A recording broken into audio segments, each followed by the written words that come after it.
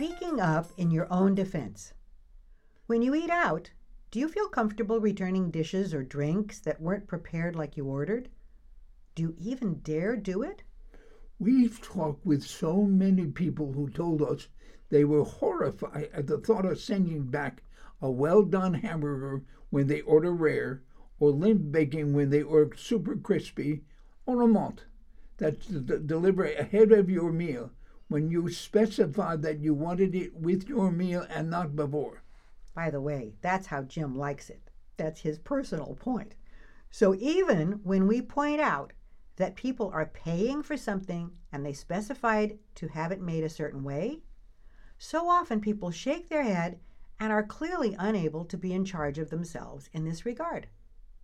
No surprise when we ask how they were raised around this issue, almost every one of them has said some version of, "My parents would never do it," or "I don't know people who do that." Hi, I'm Judith Shervin. And I'm Jim Snikowski. And welcome again to Overcoming the Fear of Being Fabulous. Some people have told us that they never return anything to a store. A shirt they didn't really like once they got it home, a watermelon that was super mushy when they cut it open. A woman even told us that she'd never return an expensive raincoat. It was red, and the color ran onto a white sweater underneath. Why would people not do such an easy thing as file their complaint with their waiter and have their food order made right? Or return an item that the store will readily issue a refund or make good on in some other way? You guessed it. That's how they were raised. So how were you raised to think about the issues of speaking up in your own defense? And for now, we're only looking at issues related to eating out and buying things in stores and online. We haven't even waded into the muddy waters of speaking up in your defense in the workplace regarding a conflict of ideas or feeling mistreated somehow by your workmate or your manager, or how your spouse is treating you, a date, or even a friend. We'll tackle those arenas in a future podcast. Okay, now, so back to eating out, especially if you're spending a bunch of money and or purchasing expensive things in stores or online. What beliefs were you told, and or what did you see your family do or not do around these issues? When I think about it, my dad gave a mixed message. Anything we gave him as gifts, if he didn't like them for some reason, like shirts, socks, ties, jackets, etc., he'd put them away in the back corner of his closet and eventually give them to the Goodwill, usually when we'd already cleaned out the garage or, some other charity was going to be given all of that. But never would he take anything back to either get a refund or exchange them for things he liked, which I wish he'd done. On the other hand, I remember being really impressed when I was around 10 and the family went to an Italian place for spaghetti. And the garlic toast arrived cold and limp. And my dad respectfully requested that the waiter replace it with hot garlic toast. And no doubt, the waiter apologized and replaced it without any fuss, yes? Of course. And not only that, we all received ice cream on the house as an apology from the manager. And certainly you and I have had the same experience several times when we've returned things in a restaurant that were improperly prepared. Free dessert was provided to both of us as an apology. When we've asked people why they don't speak up in restaurants or return things, all too often they say something like, "I don't want to make a fuss," or "It's not really a big deal, I can live with it."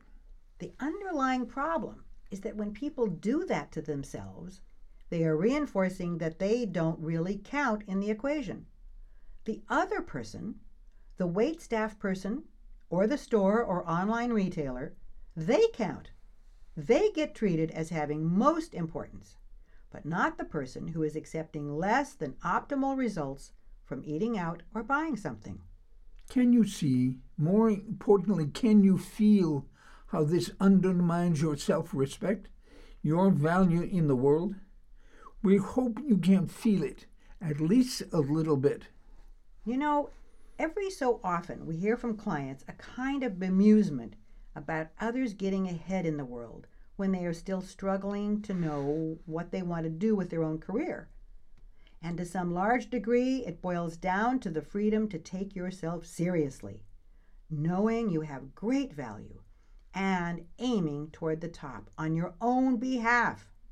As you may have heard from us in prior episodes, neither of us knew how to take our acting work seriously enough to drive it to the top, to see ourselves having careers as actors.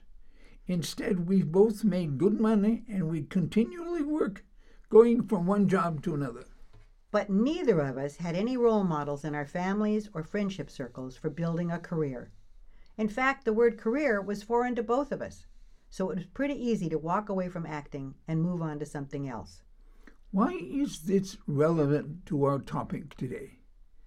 Because back then, neither of us would have stood up for ourselves, and consequently, we didn't know how to speak up for ourselves with our acting agents. It's not that we didn't know how. We didn't even know we should.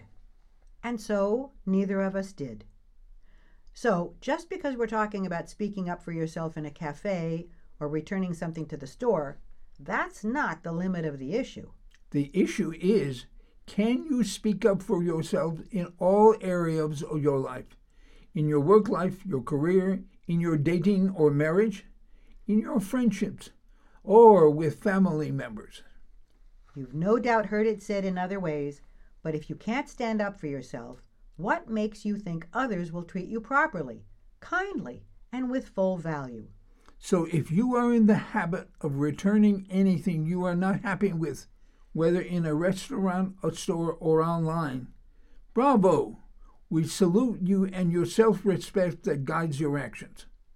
But if this is uncharted territory for you, then here's our suggestion. To practice honoring who you are, to honor your value on this planet as a unique, one-of-a-kind person, watch our free 3-minute video, You Are a Miracle. Just go to overcomingthefearofbeingfabulous.com/miracle. And take it in, really take it in, that there has never been before anyone just like you, and there never will be. That's right, there never will be ever. So, your job on this planet is to be as fully you as you can be. And that means speaking up for yourself in every situation where you matter. And with that, we send our support and encouragement, and we look forward to being with you next week. And by all means, tell your friends and work colleagues, everybody you know, to listen to our podcast, Overcoming the Fear of Being Fabulous, because it will help them just as it's helping you. Thank you so much.